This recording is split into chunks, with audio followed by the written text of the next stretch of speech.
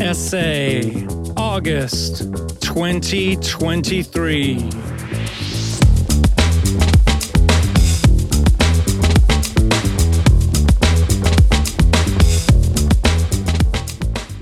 Let go and let God. Let go. That saying sounds so strong. Holding on to my pain has almost become my life's song. Letting go of my painful thoughts would probably feel like cutting off a piece of me. Oh God, it has become part of me, can't you see? I now realize that it's because of the feeling of security that comes with it. Go, go, my inner child shouts. Don't even try to show me a different way. I love this so much, when really, there are so many better, easier, lighter ways.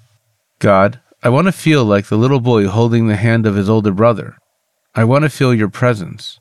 I want to feel that you know it all, that you have a plan for me.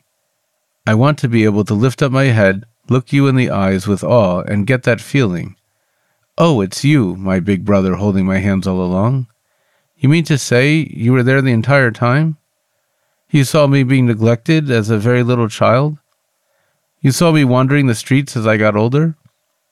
You saw me fighting for my life, not knowing what I was missing, and therefore always being all the way on top or really completely on the bottom? Feeling always misunderstood, unworthy, inadequate, afraid, and alone? Then the feeling of finally growing, falling, growing, and falling again. Seeing all this, you kept on cruising ahead, as if you really had or knew my destination, as if you were saying to me, my dear son, it's me here walking along with you the entire time. I am crying along with you. Yes, all those questions, wow, are they real? I agree that a human being's mind will never fully understand why all the suffering for what you might think is success, a good life, might be just the opposite. Please remember one thing. I am still the creator of all this. I never left you, and I will never leave you. Remember that true feelings are real, but not reality. Please put aside a few minutes a day for us two to just connect, reboot, refresh your senses. Reunite, reprogram, and restart with a fresh attitude and perspective every morning.